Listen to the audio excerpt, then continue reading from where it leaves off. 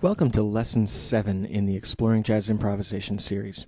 These lessons are presented by JazzPath Publishing. That's www.jazzpath.com.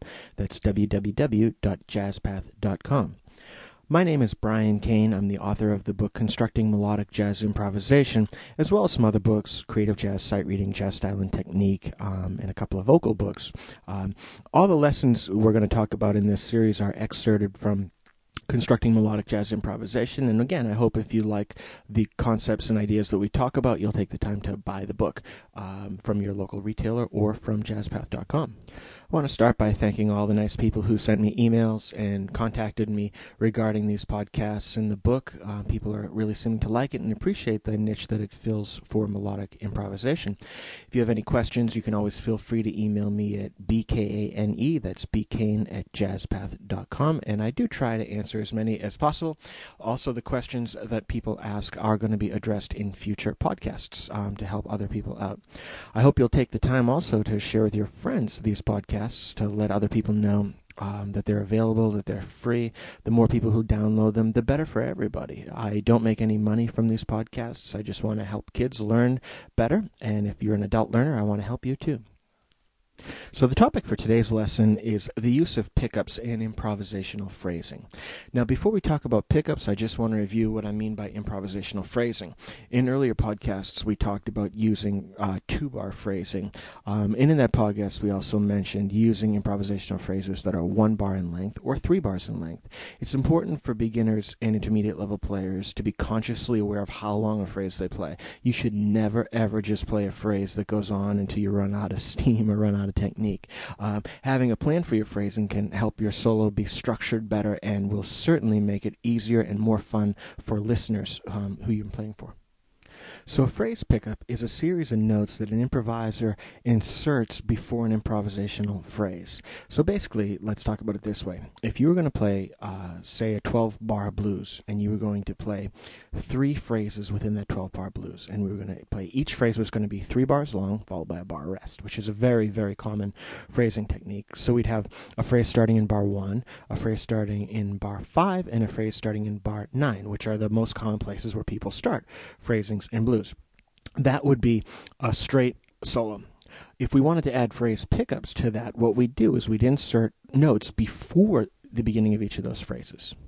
Now, this is a really great technique because where we formerly had phrases that started in bar 1, bar 5, bar 9, now we have phrases that start in bar 4, bar 8, and bar 12, which are places, first of all, there's not a lot of harmonic action going on, so it's going to anticipate the phrase and make the phrase go over the bar line. And also, we're now playing 4-bar phrases, but they're starting in a really unique, different place. Phrase pickups are just a wonderful tool for improvisers to use.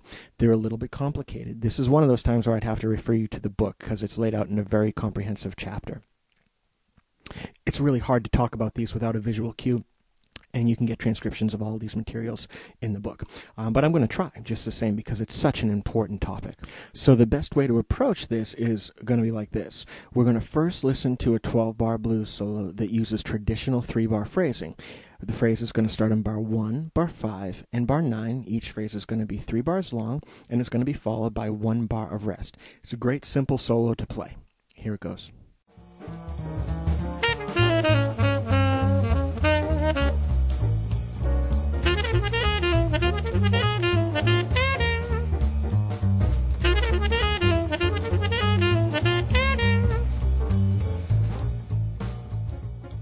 Now, I know that went by really fast because it's at a fast tempo, but basically what you heard was me playing a 3-bar phrase followed by a bar rest, followed by another 3-bar phrase, followed by a bar rest, followed by another 3-bar phrase, followed by a bar rest for one complete chorus.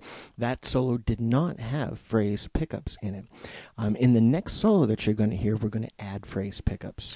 So in this solo, we're going to have the exact same format. It's going to be a 3-bar phrase, another 3-bar phrase, and another 3-bar phrase. But instead of those bars of rest, we're going to use phrase pickups. Each one is going to be beginning on beat 2. So basically we're starting the phrase a bar early. Here goes. This is going to be played by a friend of mine, Daniel Ian Smith, on alto sax. He can be reached at www.danieliansmith.com. He's a great alto player and a great friend.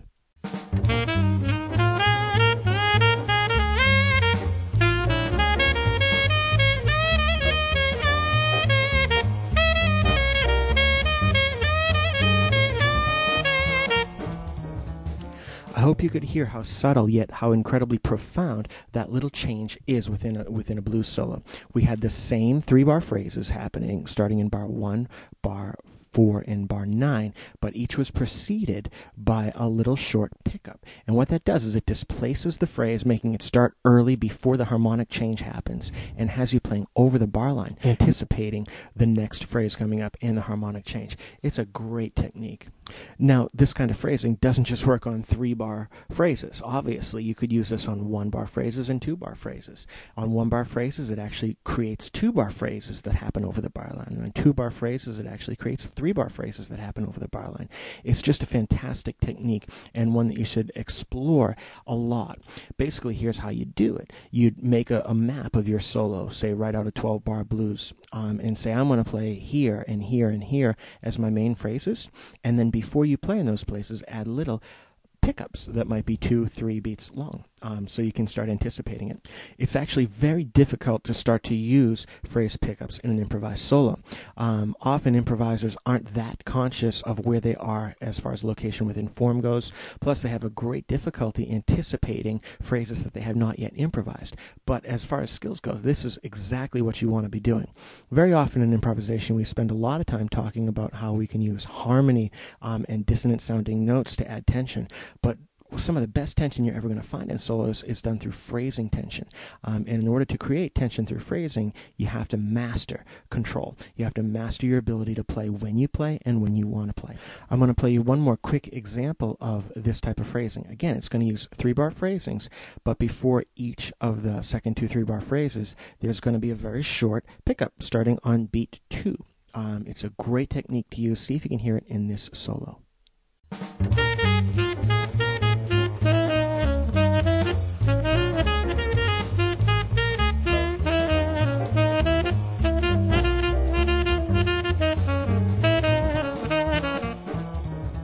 Once again, that highlighted exactly what we talked about before, a 3-bar phrase with a 3-beat pickup in front of it. It's going to be a challenge for you to practice this without notating out where you're going to play these phrase pickups, but I strongly encourage you to try to master this technique. Again, if you're a little confused at how it all works, I can't recommend enough checking out the book. There's a whole very, very in-depth chapter on using this. And the other important thing about phrasing pickups is it's going to be one of the techniques you're going to use not just in blues, but all the time in your solos. You're going to use it in bebop, you're going to use it in swing playing standards, even playing in rock and roll. You use this kind of phrasing all the time. So it's something that improvisers should take the time to master. So now it's your turn. As always, at the end of this podcast is a free play-along track that is courtesy of JazzPath Publishing. Your job is going to be to try to practice phrasing, 3-bar phrasing, 2-bar phrasing, 1-bar phrasing, but adding in a pickup before each phrase. It's a control exercise. Try to stick to the blues scale as a practice tool, and once you're confident with the blues scale, feel free to use harmonic improvisation. All of the techniques that I've been talking about apply equally well to harmonic improvisation. They aren't just limited to the blues scale, and the book talks about this at great length, of course. So feel free to leave the blues scale at any point and start exploring the great world of harmony that is out there. Hope you've enjoyed this lesson. I know it's a little bit more technical than the others have been. It's one that relies a lot on visual cues and is taken directly from the book. I hope you also enjoy the play-along. As always, feel free to contact me if you have a question. I can address it in a future podcast if I don't get back to you right away. And help me spread the word. I have some new podcasts coming out in the next month or so. And hopefully we'll continue to grow this and explore jazz improvisation together. Until then, hope you enjoy the playing.